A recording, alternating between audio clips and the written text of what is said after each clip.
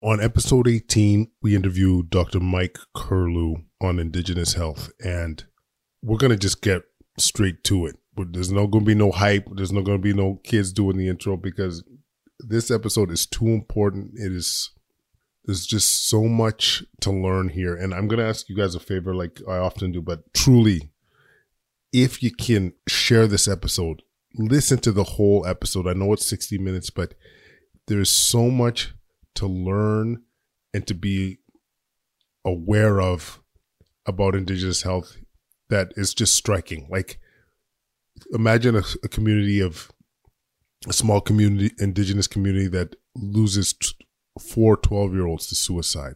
Imagine knowing that your education needs are 30% less funded. Imagine if you're delivering a baby from afar, you're not able to bring family along to support your care. Things that we know matter that aren't happening to our own people. Okay, I just need you guys to please listen and share this episode. And yes, this episode's less about solutions, but more about increasing awareness.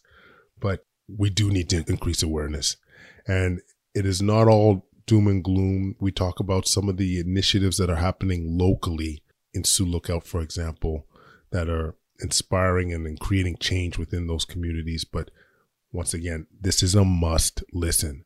As Canadians, as North Americans, I want you guys to leave this thinking that we need to do better. What's going on up north is wrong. Okay. So without further ado, Dr. Mike Kirlew. I am talking to the one and only. Oh, please. Not the one and only. The one and only. Oh, please. Oh, please. Stop Dr. that. Mike Kirlew. Stop Dr. that. Mike Kirlew. Listen, Exactly. we were so eager to get this guy on the show for a few reasons. Listen. One, he's an angel. Oh, please. He does amazing work. You did not north. say that you'd say that. No, but it happened. Please. And You did then not say that you'd second say thing, that. without mincing words, you got to talk to us and inform the people about the atrocities that you see up north. Because I don't think people really have a clear picture of what you see at Sioux Lookout and other places. So I think the best way to start us off is maybe just talk to us about a day in the life of Mike Kirlew. Mm-hmm. Sure. And you know what? I want to say it's great to be able to be here. I think you're doing a phenomenal job. I think your whole team is doing a great job, really kind of being that voice in the healthcare community, getting a whole bunch of different opinions about different topics. I think that's really good. So I want to congratulate you for doing such a great job. You know what I mean? I've known this guy since residency. So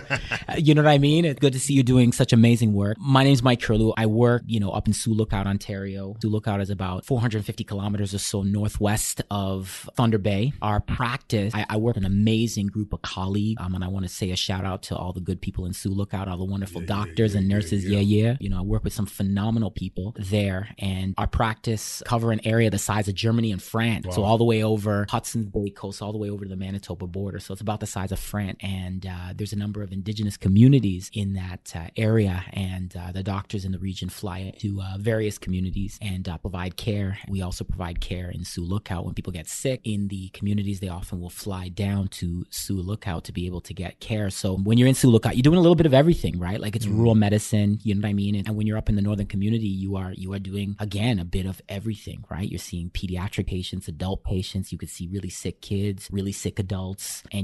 But I want to start off by saying, I feel really blessed to have had the last 13 years to be able to work in such an amazing place and then really meet phenomenal people. I'm going to be moving on from there shortly and stuff, but I really feel blessed by having an opportunity to work there, and just feel that my life has been sort of super enriched by meeting some amazing people and having the opportunity to learn from elders, who I consider my teachers, right? Wow. And, just learning for some amazing patients and clients that have taught me phenomenal things over the years, right? I see a lot of, and I don't want to start this off because typically when you get these talks, it's like, man, we got so much of this and we got so much of this and we got sepsis and vancomycin. I'm not going to start off like that because, a lot of people have an idea what we're going to talk about today. But I'm going to talk about, I see a lot of hope. Mm-hmm. I see a lot of resilience. I see a lot of people waking up every morning, figuring out how to persevere, right? Figuring out how to have hope and how to inspire hope in others in the face of unbelievable circumstances and unbelievable tragedy, still waking up and saying, you know what, I'm still going to press onward, and I'm still going to press onward for my community. And I find that that's so amazing. That's so inspirational to be, I feel so inspired to be able to bear witness to that, you know? And I think that is awesome. You know what I mean? And I want to acknowledge that, you know, because I do see a lot of hope, and I do see that, you know, a lot of change and a lot of community advocacy that's happening, you know what I mean? Around how can healthcare outcomes improve, right? You know, I always say when you work sometimes in a rural environment, one of the things that I've learned is that medicine isn't only about content, right? Like in residency, right? You're always trying to master the content, right?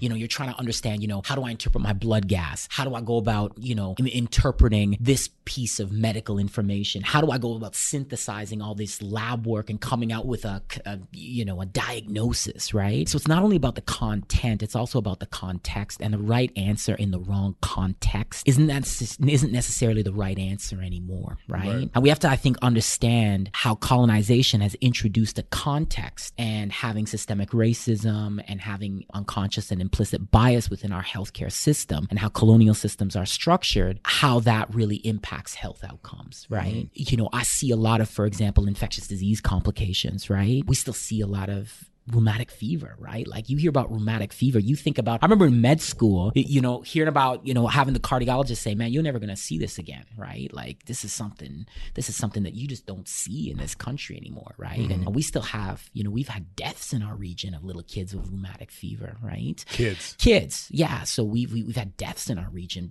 because of rheumatic fever or complications of rheumatic fever. So it's not something that we see uncommonly, right? So when you just let that marinate for a little bit, right? Yeah. Like rheumatic fever is something that we remember, like our grandparents may have talked about, right? Yeah, like we definitely don't see this. Exactly. Like you don't see rheumatic, like, but like, you know, if you have like a kid with a swollen knee and you tap their knee and there's no bacteria, it's probably rheumatic fever. Like that's my line. Because this is what I'm saying. Like when I was talking with some other folk, it's like you're literally dealing with third world medicine, like things that you weren't supposed to see anymore. Right. You know, and I guess what I want our listeners to understand is, first of all, like how bad it is, but like, why is this happening? Like, are you seeing a kid with a swollen knee and it's not because he injured himself, it's because he's got rheumatic fever, a disease from rheumatic freaking fever. Yeah, exactly. You know what I mean? Like this is not, this stuff makes like pediatrics rounds. You know, if you're in some tertiary care center, this stuff makes pediatrics rounds. And like here it's like, oh yeah, they have rheumatic fever. Like, you understand? But you look at it, that these things are tied into, and we use this term and we throw it around there. It's called social determinants of health. I don't even like that term, social determinants of health. I call it like powerful determinants of health, because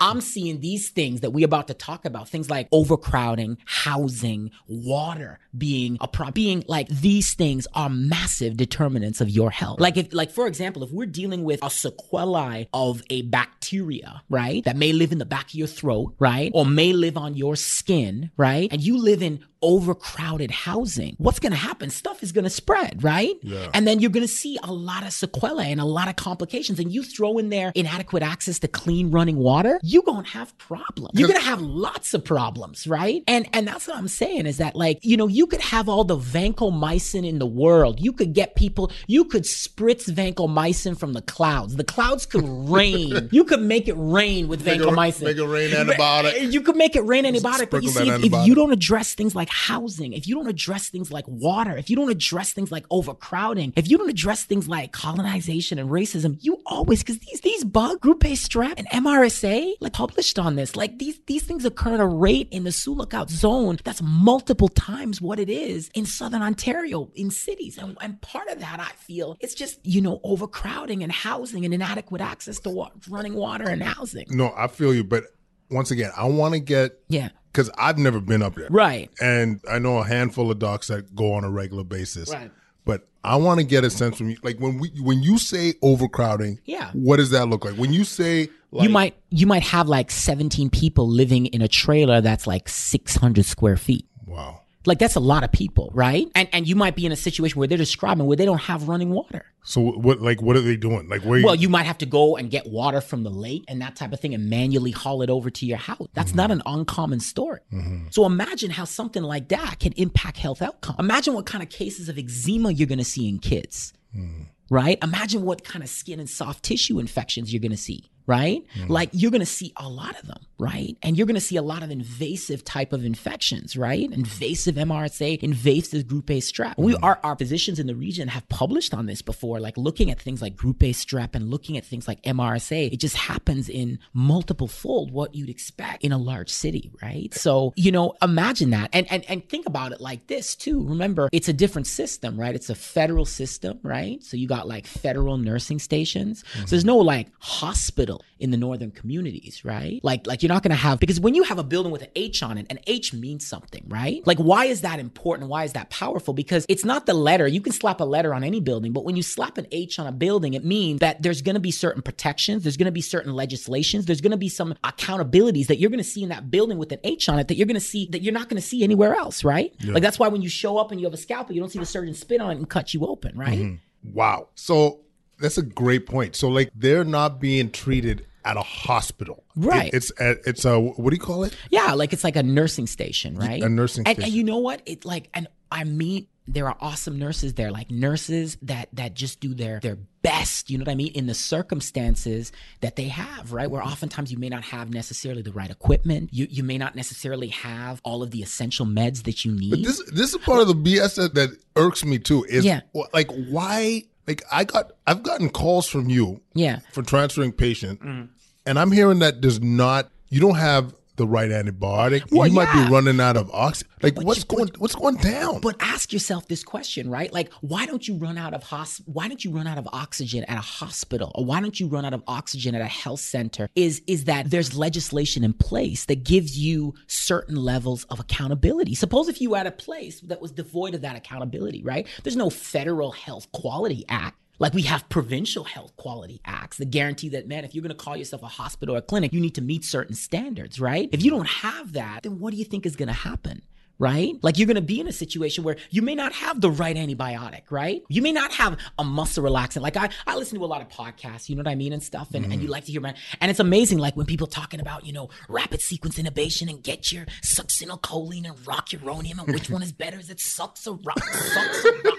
Sucks or rock? What does Weingart say? What does Ruben Strayer say? So you know what I mean? Just to give some context, it's like the nuance of some of the medication to try and optimize people's health. And I'm like, that's great for you to have that conversation. But I don't got none of that stuff there. I got no sucks or no rocks. So imagine if you have to intubate somebody, that could be problematic. Number two, suppose if you only have 1 or 2 vials of midazolam, you need to intubate somebody, which is a medication, or you don't got no ketamine, or you don't have any propofol, or you only have 1 vial. Because the thing is, the reason, what allows you that doesn't happen in a hospital, do you understand, is the legislation, is the accountability that you have in hospitals. But even, and this is going to sound ignorant, I don't give a damn whether things are legislated or not. At some point, you got to ask yourself, like, what is right? What's going on? Like, I don't have. So what Mike was describing was the core medication to be able to provide basic care in acute situations. So imagine that you got a loved one that needs to be put on needs help breathing. You need to put a tube down their throat to save their life. To save their life. Thank you for putting it so eloquently. You might not have that enough medication. So maybe they'll feel what's going on. Like they might not be asleep. They're going to feel that pain. They're going to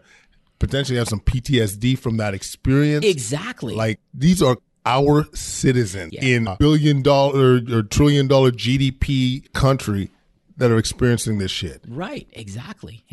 And that's the thing.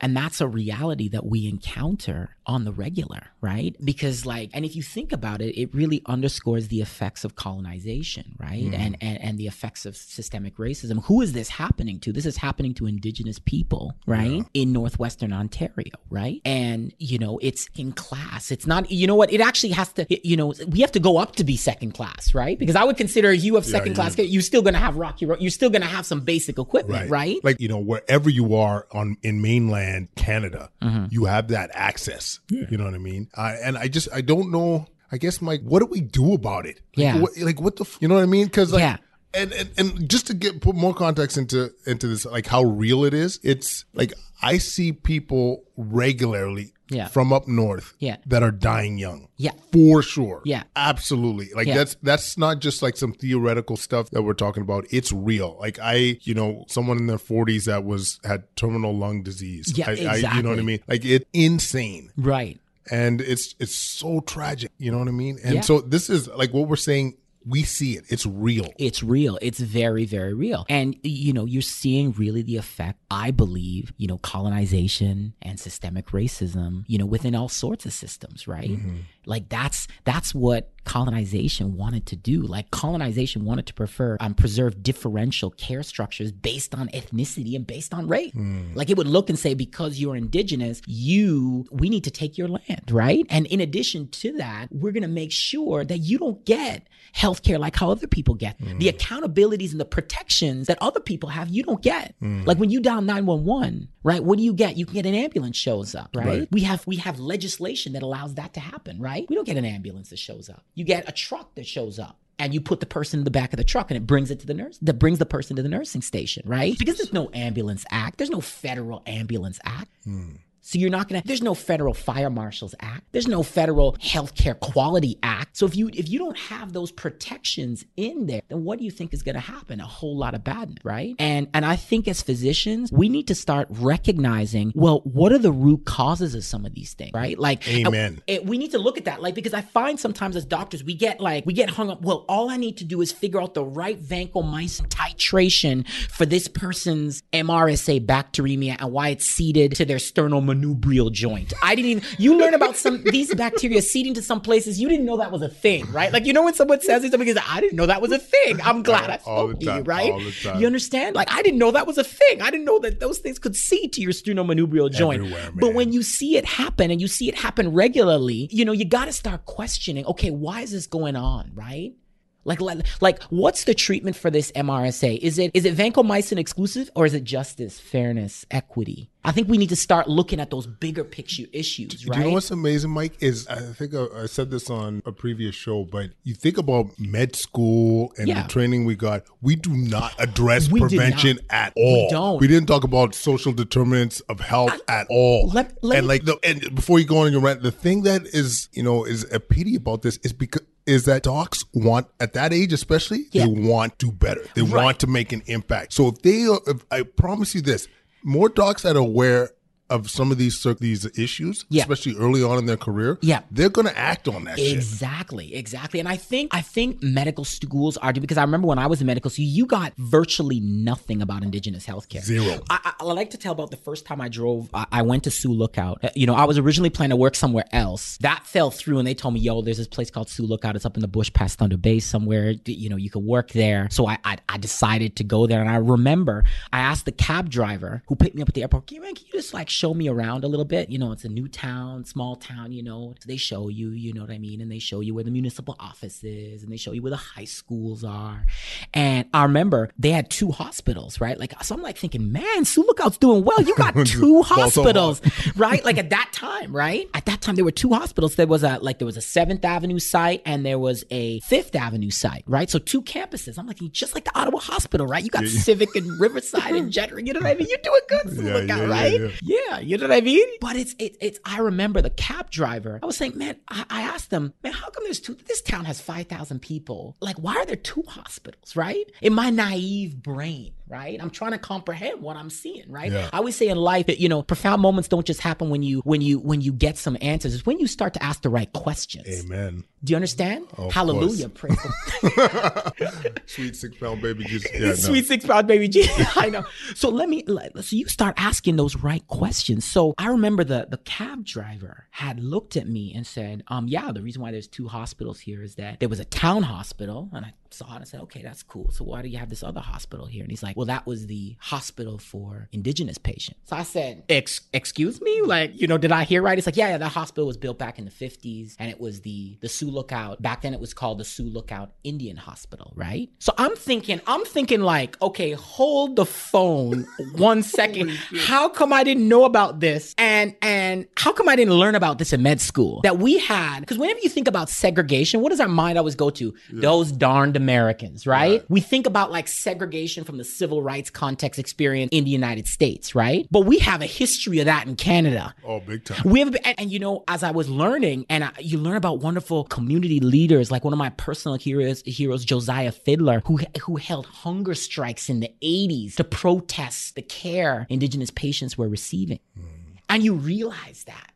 That happened in the 80s. That's not that long ago. That's not that long ago. So do we have an understanding? Like our med students taught that. Like, are you taught that if you go, there was not just in Sioux Lookout, there was in Moose Factory, there was all these hospitals just for Indigenous patients. So we had, even from back then, a system that was designed to be inferior. Wow. And it triaged people based on race to inferior care. And this is not a system that ended 100 years ago. This is a system that persisted until very recently. Now, it's interesting. If you go to Sioux Lookout now, we have a beautiful new hospital, right? They tore down the old 5th Avenue site, right? The 7th Avenue site, the old quote-unquote Indigenous hospital, is still standing, but it's not used as a hospital anymore, right? We have a beautiful new hospital, right? The Minoyawan Health Center, which is a beautiful, beautiful building, right? But you see, like, look at that legacy. Do you understand? Like, look at that legacy that you had, kind of differential care. Oh, and the thing is, it lingers. And no one, exactly. And it's like, you move on, but those attitudes, mindsets, that's embedded. That's embedded. And that's the thing. It's what is in the DNA of the system. That's what we need to understand. What is in the DNA of the system? Remember, the healthcare system, as it was conceived to treat Indigenous people inferiorly. It was structured but separate but unequal care based on colonial principles, right? Which are riddled with kind of these notions of racial inequity, right? It's deep. And you got to get into somebody's DNA, right? Yeah. You know what I mean? When you get into that DNA, when you kind of get into colonization's DNA and realize that we have to make sure, are we taking that look inside the mirror as physicians, as practitioners, as nurses, as allied health, and saying, there could be a little bit of colonial tea in all of us, right? Yeah. We've all been steeped in a little bit of colonial tea, whether we like it or not. I mean, you get exposed, the attitudes of your preceptors, the attitudes of all those around you. Like, exactly. Sometimes by not being as aware of it, we don't really know about we're not cognizant of our own biases and behaviors. Exactly. Like the ironic thing too is we're doing this it's Black History Month. There you go. And as we're talking, I'm like, there should be I don't know, maybe there is, and forgive me if I'm ignorant, but Indigenous History Month, about especially in our country, right. And just increasing the awareness of some of these atrocities and some of these embedded behaviors, attitudes. Right. Like I'm still a bit baffled that this was 1980 and this was still present. You know what I'm saying? Exactly. But you were mentioning too, we weren't getting any information on this in med school.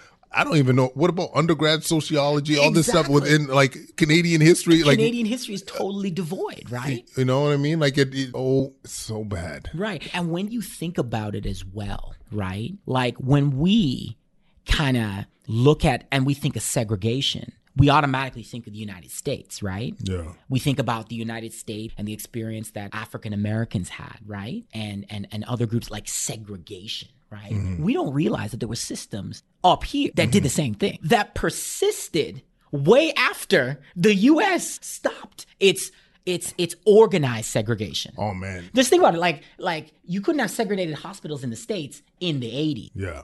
Do you understand? Yeah. So like could, but you couldn't. We need to I think we need to understand that. I think we need to kind of each take a look at ourselves in the mirror and say, like, where are our unconscious biases, right? Because we've all been steeped in a little bit of colonial tea, whether we like it or not, right? And how we improve ourselves is to realize what those biases are, right?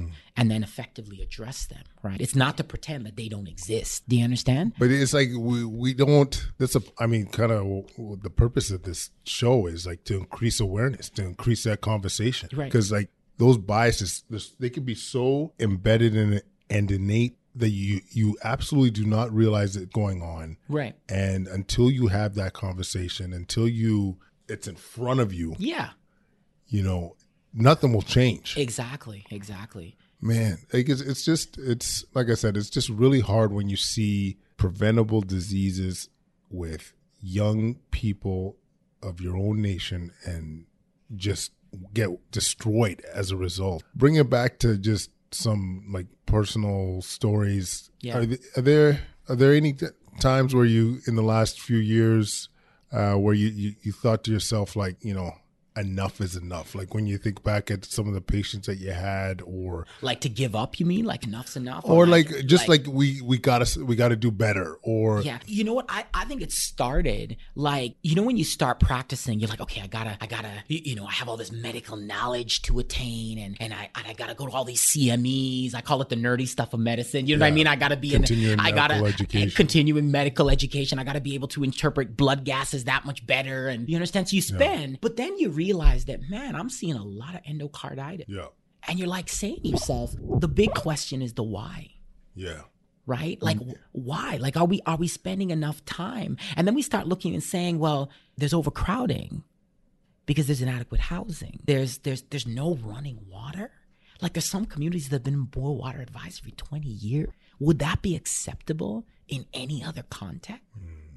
And you ask yourself that question, like, would it be okay if there was a neighborhood in Ottawa where let's say they built new homes and they said, you know what, for the next year, y'all gonna be on boil water. Don't worry, we'll give you a little credit. You understand? Like, but you'll have to be on boil water. Do you think people would do that for a year? You think they could do that for like, imagine if you never had like for 25 years water that you could drink out of the tap. That would never fly. That would never fly. What's that doing to your soul, by the way? Pardon me? What's that doing to your soul? You know what? Honestly, I have met and I've had the privilege of meeting some amazing, amazing patients and clients. And I'm telling you, that resolve to overcome is contagious. Wow. Do you understand me? Like, it's a resolve to overcome, right? And sometimes I've been with a position where I was like, listen, man, that is it. Like, this is just too much. This is just too much. Do you understand? But that when you see that hope and you see that just resolve to overcome, that resolve to kind of not give up, that's inspiring. And not to lose hope, that is inspiring. My patients teach me that. They have hope. Wow.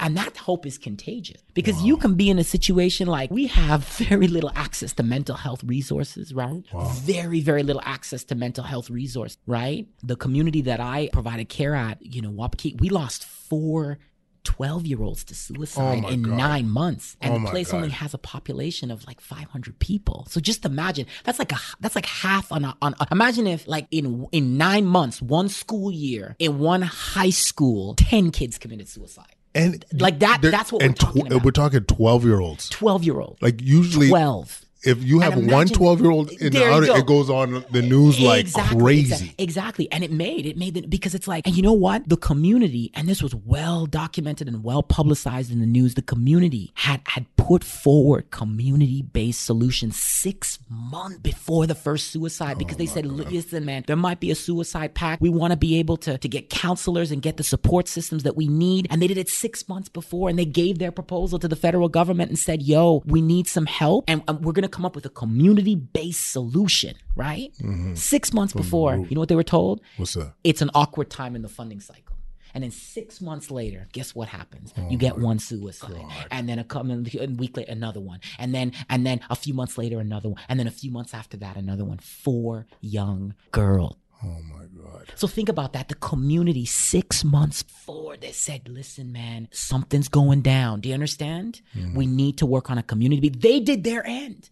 Don't tell me if there was a school, if there was a high school in Ottawa and they said, yo, man, there's a suicide, there's something going on, there's doing that, we're concerned, they would get more resources. But imagine if you've articulated that as a community and you said, listen, we have a concern. Do you understand? And we're going to put forward our proposal to get additional resources to develop community-based solutions so that we can deal with this at the community level. Imagine if you're told it's a bad time in the funding cycle.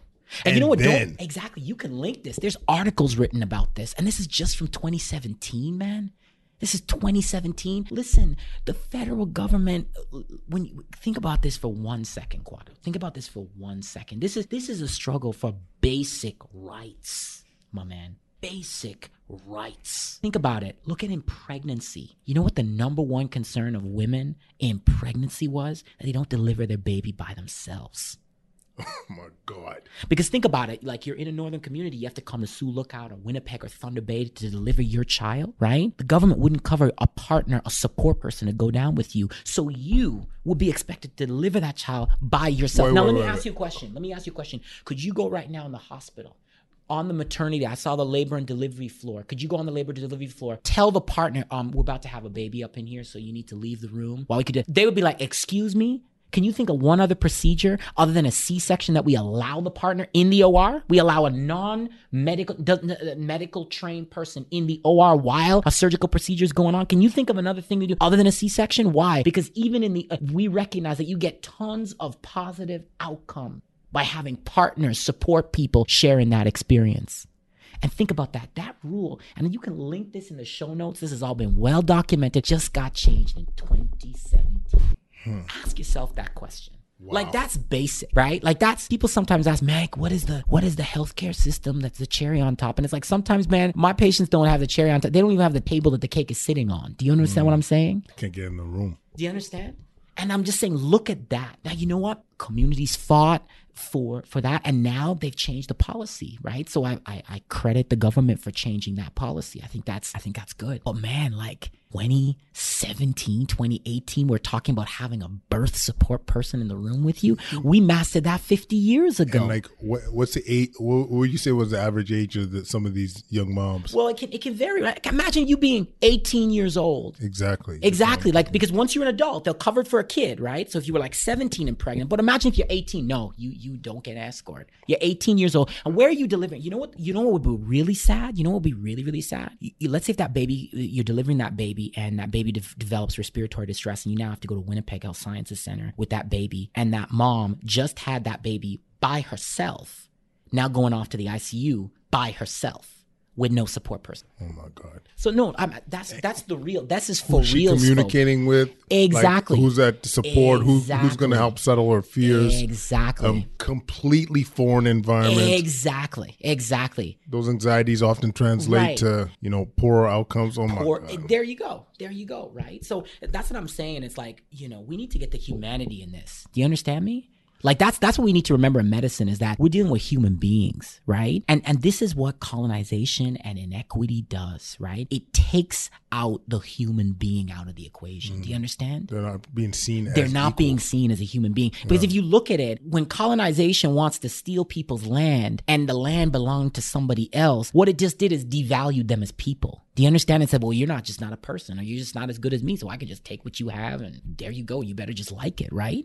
You're not an equal. You're not an equal. That's what it's telling you. Colonization every day is telling you, you are not equal. Well, I can take what belongs to you, and you do not deserve, based on your race and based on your ethnicity, you do not deserve the same things that I have. And think about and your life does not matter. This might sound a bit extreme. Yeah. Imagine, like, would we accept that kind of behavior with our pets? Oh, very good. You know what I mean? Exactly. Like, I don't know, man. I know. It's debilitating. It's dejecting. Yeah. Hearing this shit. I mean. But you know what? Like this is what I'm saying. That's where I don't want to leave you feeling dejected and rejected, right? Like, I don't want to leave you feeling that way. I want to leave you thinking that, you know what? In spite of that, I see hope. In spite of that, I see communities' resilience. I see communities banding together to come up with programs, to come up with community-based solutions to surround youth with the help that they need, elders with the help that they need. So that's coming. So I don't want to leave you with this doom and gloom, because, I don't want to leave you with that, right? I do want to make sure you understand the real.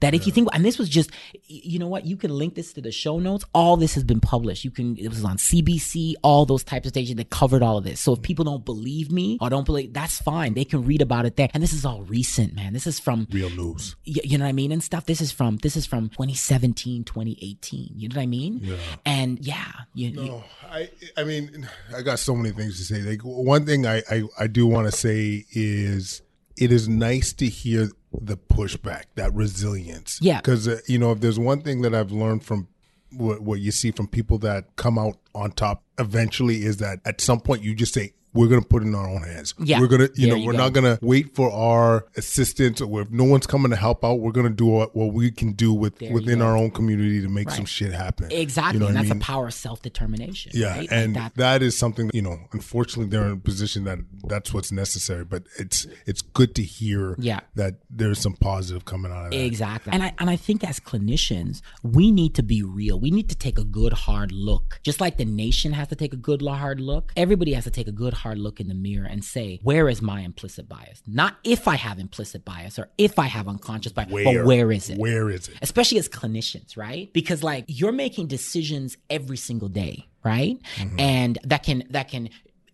change the trajectory of a patient that you see in a very profound way, right? Mm-hmm. So we need to understand where our implicit biases are, where our unconscious biases are. We need to understand what colonial frameworks are, that colonization is embedded in our healthcare system, our criminal justice system, the child welfare system, right? Mm-hmm. And these systems were structured to affect certain people certain ways. Mm-hmm. Yeah. And I think there needs to be a knowledge and an acceptance and an understanding that those systems are at work, and that the acknowledgement and an understanding that those systems at work, and also to recognize within ourselves, well, how can I deal with the implicit bias that I have? How can I be an effective ally? You know what I mean? And the other thing too, you mentioned before is, let's get back to the human side of medicine, man. There you go. Like I honestly, y'all maybe heard me preach this before. Like, you spend so much time, as you said, what does that blood gas mean? What is that? How do I diagnose XYZ? Exactly. But you always got to remember that's somebody's loved one. That is another, that could be you in that spot. Exactly. And just, I don't know, I do think as I'm getting older, this is the stuff you realize how much this matters. Right. That how much that, having that humanism in medicine really at times is actually everything. Exactly. I mean? It's being able to connect with people, other human beings, and like putting yourself in the position that if that was your grandparent, like one of the things that we don't have is we don't have long-term care beds in the community. So even the big ones, the large ones, there's no long-term care beds. Mm-hmm. So suppose if you're an elder and you're 85 years old, and I'm sending you 600 kilometers away. And there's no road that connects those two spots. You have to fly, and flights are expensive. So imagine if that was your grandma or your grandpa. And we're in Ottawa right now. And imagine if I said, yo, man, I'm sorry, but they're going to go into London, Ontario, which is about 500 and some odd change kilometers away. But you can't drive there. Right. But you can't drive. But no one would say that that's acceptable. If you were to do that here right now, people would look at you and say that is unacceptable. There's no way. Dude, people will complain if it's across the city. If it's not close to the... But look at the standard in our region, where the standard is you go away, you go far away. Yeah. You go far away. And you have that full knowledge in your mind that the next time you may see your home is when you pass away. Wow. No, seriously, you just put yourself in that framework for a moment, right? Because it's all about being real, right? Like medicine, number one, has to be real. Yeah. Right? Take the blood gases out of it. Take all the, you know what I mean? It has to be real. We are human beings connecting with other human beings, right? Yeah. So how would that make you feel? Put your grandmother and your grandfather in that situation, just like I've done. And I'm just saying, snap, that fucked up. Yeah. And just to think that we're not talking about an isolated incident where that only happens like 1 out of every 100 people. That's the that's the norm. Yeah. And imagine if you're dialysis, what does that mean? Like if you can't, you are far, you're going to be in Thunder Bay, you're going to be in Sioux Lookout, you're going to be hundreds of kilometers away from your home. Suppose if you need complex continuing care, you're going to be hundreds of kilometers away from your home. Imagine how that affects your mental health. Imagine how that affects, man, I'm lonely. I haven't seen my family. Imagine if you're 85 years old and you've spent your whole life in a community and you're all of a sudden 600-700 kilometers away from home, away from your family. How are you going to feel? Just take everything out of it. Put your own grandparents in that position right now, because that is going on right now. How would you feel? And you can't tell me that's not going to affect how the outcomes Very of the good. patient. Very good. When you've lost that hope, you've lost that drive, you've lost that community. Exactly. Mrs. Nelson, can you get out of bed to help to get your strength up? Hell no. No, exactly. And I'm not saying people can make a choice. Maybe sometimes you might want to go there, but that's the rule. Do you understand? Where everybody, really, man? I wonder how many people right now in this hospital, if I were to do a survey, the amount of people in long-term care or waiting for long-term care, if a bed popped up in Sudbury, would say, I'll take that bed. They know no one in Sudbury. Or a bed popped up in London, would say, yo, I'll take that bed in London. Or Windsor, yo, I'll take that. No one. Because they're going to say, well, it's basic. The basic premise of this is that you want your elders close to familiar spaces, close to their family. That's something that transcends culture. But that's what colonization does, right? And you see, it can operate covertly. It can operate overtly, but it can get dangerous too when it operates covertly. Because you can have these systems. I think that's when it's most dangerous. Personally, the covert shit. Exactly, yeah. When it goes under the radar. When it goes under the radar. And you can have these systems operating that are oppressing people like that, and we don't know. And that's what I'm saying. Like, you know, indifference is a motherfucker. Do you understand? Like, you see, if you can have people suffering and you have everybody else indifferent to that suffering, that's a motherfucker. That, like, it doesn't matter how many tweets you send out. It doesn't matter. And that's what colonization wants to do. Colonization is a motherfucker. That's what it wants to do. And how do you fight that? How do you have to acknowledge what's going on, right? But you also have to say, well, how can I deal with my own implicit biases? How can I address that? By growing up in this country, you are going to hear certain things about Indigenous people. They're not going to be in textbooks. They're not going to be, you're going to hear through popular culture, and it can shape the way you think subconsciously. And then if it shapes the way you think subconsciously, then when you become a clinician, it can affect your decision-making process. Absolutely. And you don't even know it. Like I said, which is the most dangerous Very thing. Good. You know what I mean? Systemic racism, its child is unconscious bias, right? It wants to give birth to that because it means that you can get lots of indifference, and lots of indifference means you become immune to others' pain. So it doesn't matter how many times it's tweeted out or how many news articles, you switch the channel. You swipe right. Do you understand? And we have to make sure that we put these issues front and center. We do not treat people fairly. We need equity, justice, and fairness. They're dealing with TB in the Arctic. Are they recognizing the housing issues in the Arctic? Let me tell you something. If you don't correct housing, you're going to have TB. And TB is going to outsmart you. Because TB, it lives on inequity. Oh, man. And it can outsmart any infectious disease expert because it mutates and it doesn't. And people have been trying to figure this out for years. And then if you think you figure that out, then you get MRSA. And then if you think you can't figure that out, you get group A strep. And then you start getting other things. So let me tell you, man, a little bit of inequity can overcome a whole lot of ingenuity. Wow.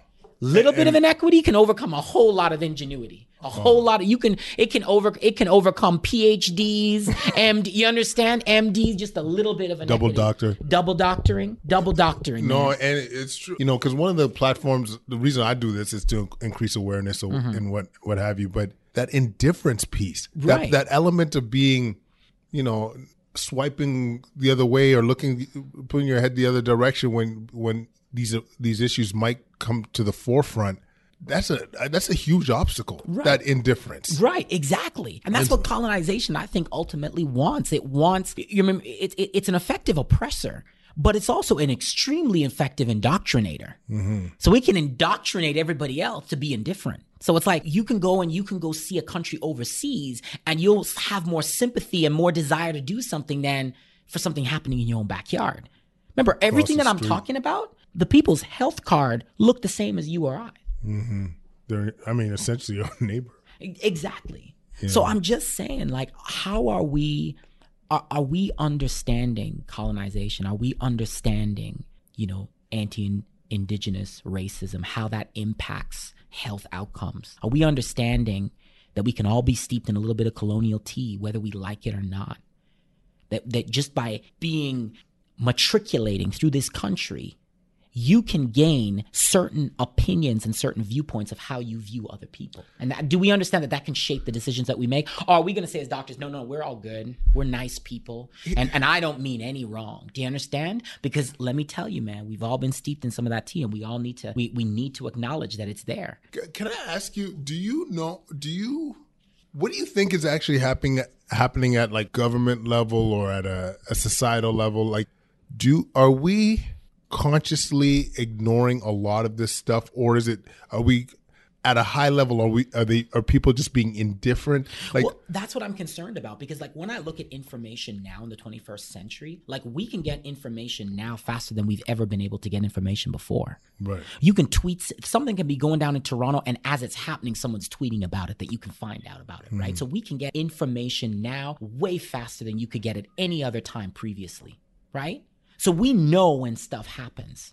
And these issues of housing and lack of access to healthy food and water insecurity issues and adequate funding for essential social services, like these are all well-established issues. So I would argue, like, is indifference rising?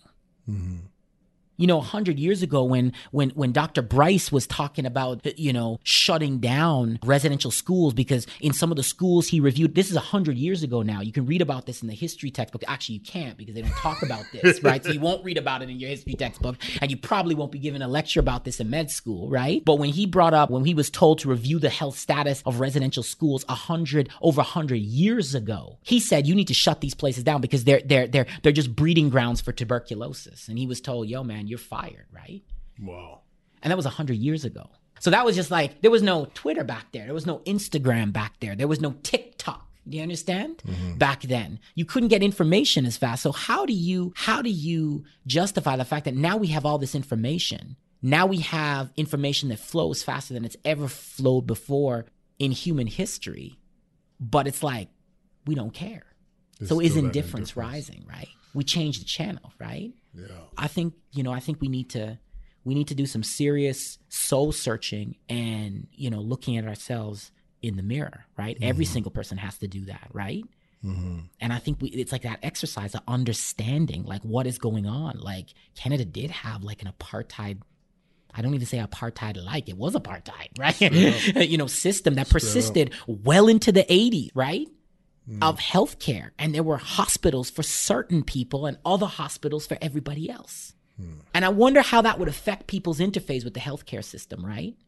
Like, imagine when you see somebody here as an intensivist, right? If they went to one of those Indigenous hospitals 40 years ago when they were still open, I wonder how that's going to affect how's that going to, when you interface with the healthcare system now?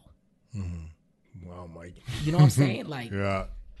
Truth bombs all over this. That's bad what I'm boy. saying. Like that's what I'm saying. Like, we just need to keep it real, right? And like, you know, but that's what I'm saying. Like, I've seen so much hope. Like, I have met some amazing people, like literally bring me to tears sometimes. Do you know what I mean? With the stuff they describe, but then it brings you to tears of joy or when you see that perseverance. Yeah.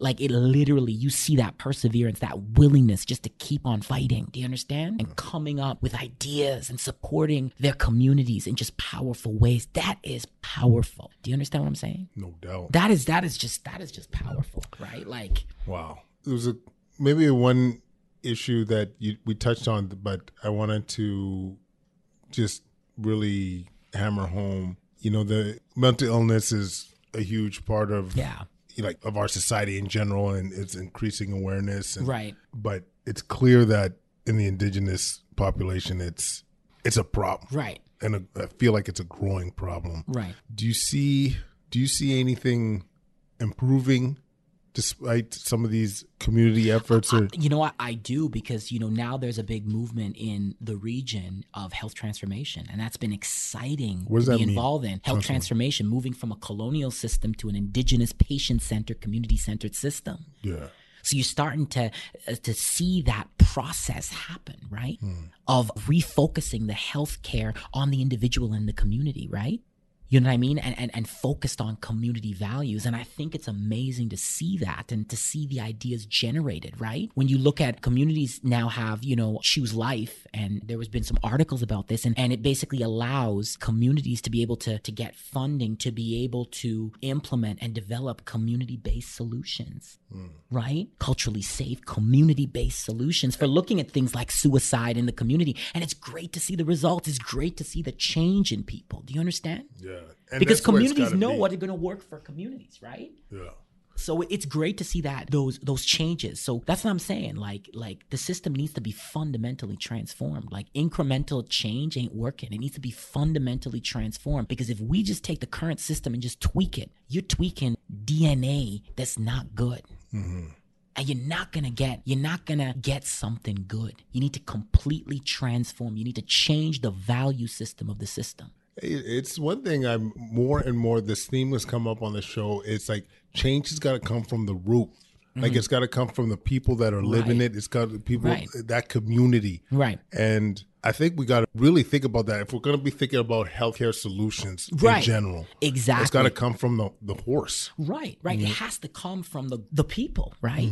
You know, you got to have that change coming from people, and people need to be empowered to be able to get that change, right? They need to be supported and able to get that change. And it's amazing to see that when you have programs like Choose Life, where communities are basically funded to initiate community-based solutions. These are homegrown solutions that are amazing, that are phenomenal, that are able to take down suicide rates better than any psychiatrist or Western. You understand? Yeah. It's truly phenomenal to see. And like, we need to understand this as well too. It's just the impact of colonization, how it has had on that process of happening of self-determination, right? Because you were constantly told you ain't good enough. You don't have no value. Your life is no value. Imagine if you're a teenager right now and you don't have access to adequate education, right? Your school is funded 30% less than a student in your same grade down south. You turn on the tap and there's no clean water that comes out. When you dial 911, there's no ambulance that shows up. Or if there's a fire, there's no fire department that shows up. Do you understand? Like, how do you think that affects your mental health, right?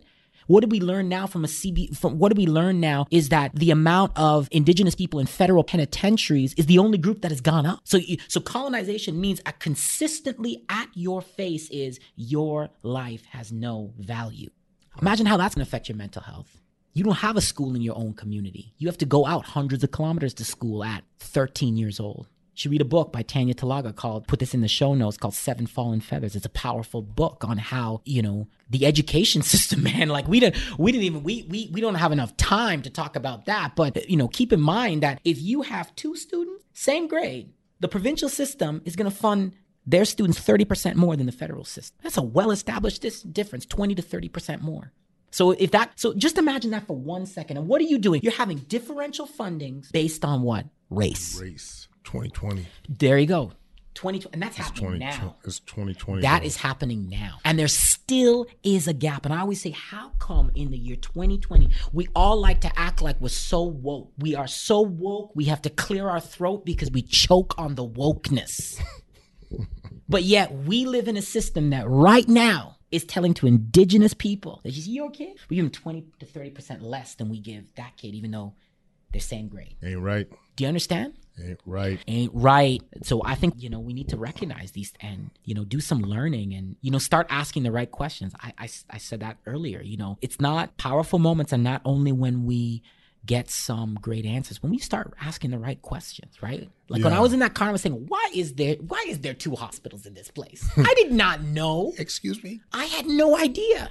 We didn't learn about this stuff in med school. I remember we got like one lecture. Do you understand? This is why how much did you get on medical school about?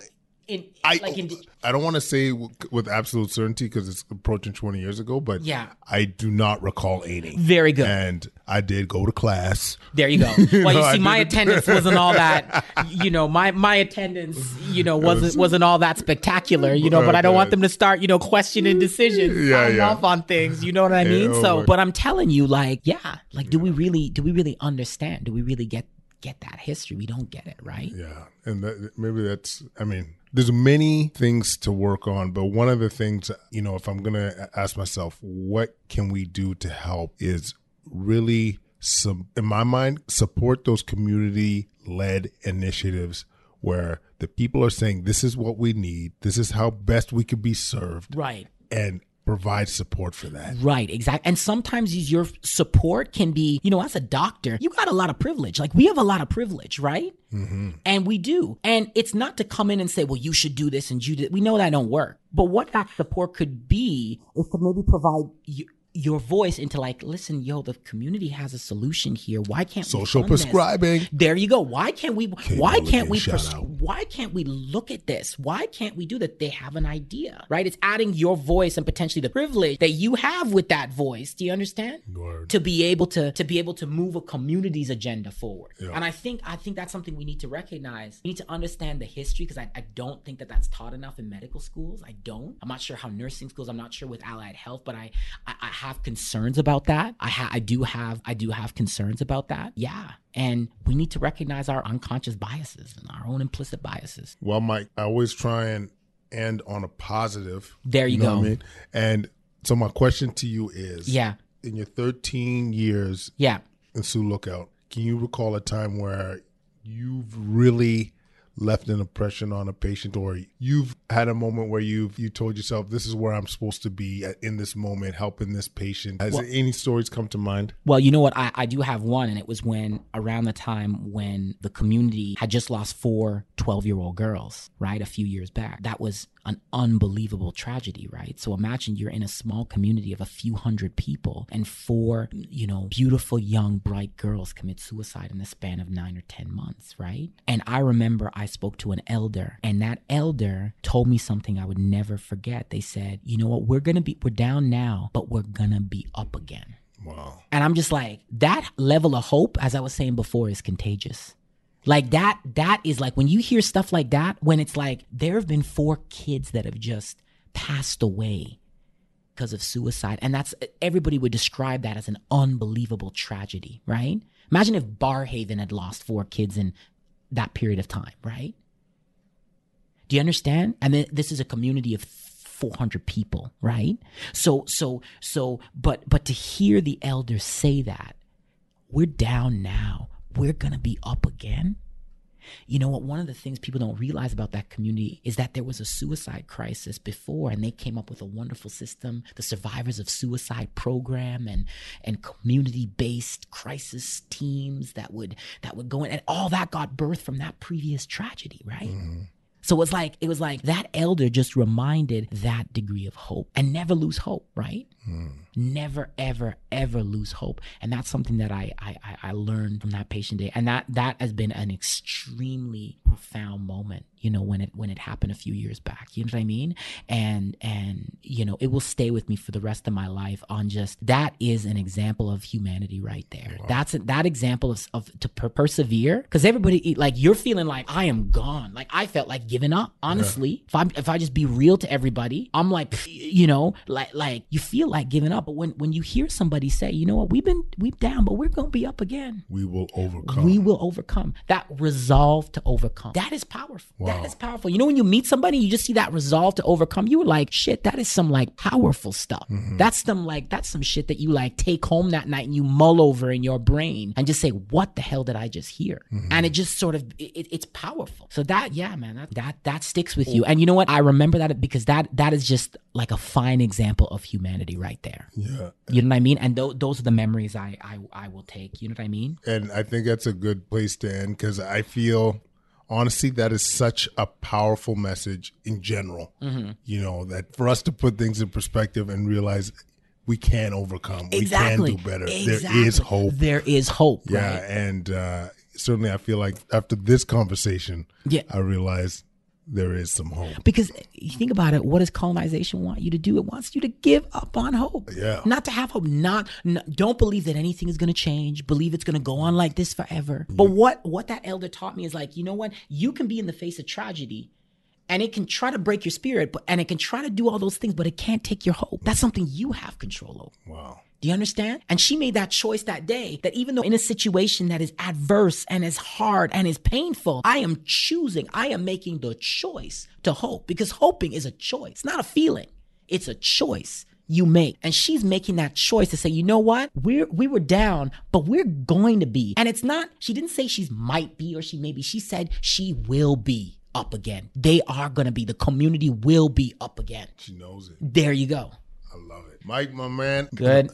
This has been amazing. I cannot wait to release this bad boy, because oh my God, you threw down some knowledge, you threw down some just truths. You know what I mean? I don't know about that. But We're going to have you on again. And thank you for doing this. No. Anytime. I think as I said, I think the work that you are doing and your team is doing is absolutely phenomenal. I've learned so much from listening to the podcast. It's great to hear, it's great to hear perspectives. And I just want to encourage all your listeners to just start asking those questions. Why? Do you understand? That's another good truth right there. I'm going to leave everybody with something else that an elder told me, right? And this kind of blew my mind. If I could share this for 1 second, absolutely. Right? Is that this elder told me, and I've shared this before, that she goes, Kirlew, how do you measure progress? And I say, well, if you were over here and you move over here. And so she's like, yeah, it's kind of like measuring distance, right? Like you measure it in like inches or feet, right? And I said, yeah, to use an example, you kind of measure it in sort of inches and feet. And she says, you know what? I don't measure progress like that. I measure it in degrees. I'm like, degrees? Like, what do you mean degrees? And she says, you know what? The first thing you have to do when you decide to change is you have to point your eyes in a different direction. So even though you may physically be in the same spot, your eyes are now pointed in a different direction. That's the first thing you have to do when you're changing course, is your perspective, right? Yeah. I'm just like, when I heard that from her, I'm like, that made so much sense. Because sometimes we get frustrated because, man, it's not happening fast enough and boom, boom, boom. But sometimes we have to recognize just by looking at a situation differently, just by appreciating another perspective, just by asking the right questions, seeing things through a different lens or for an alternate perspective, man, you're well on your way to change, even though you might physically be in the exact same spot. Wow, man. Truth bombs all over this bad boy. Listen. Listen, man, that's not me. That is not me.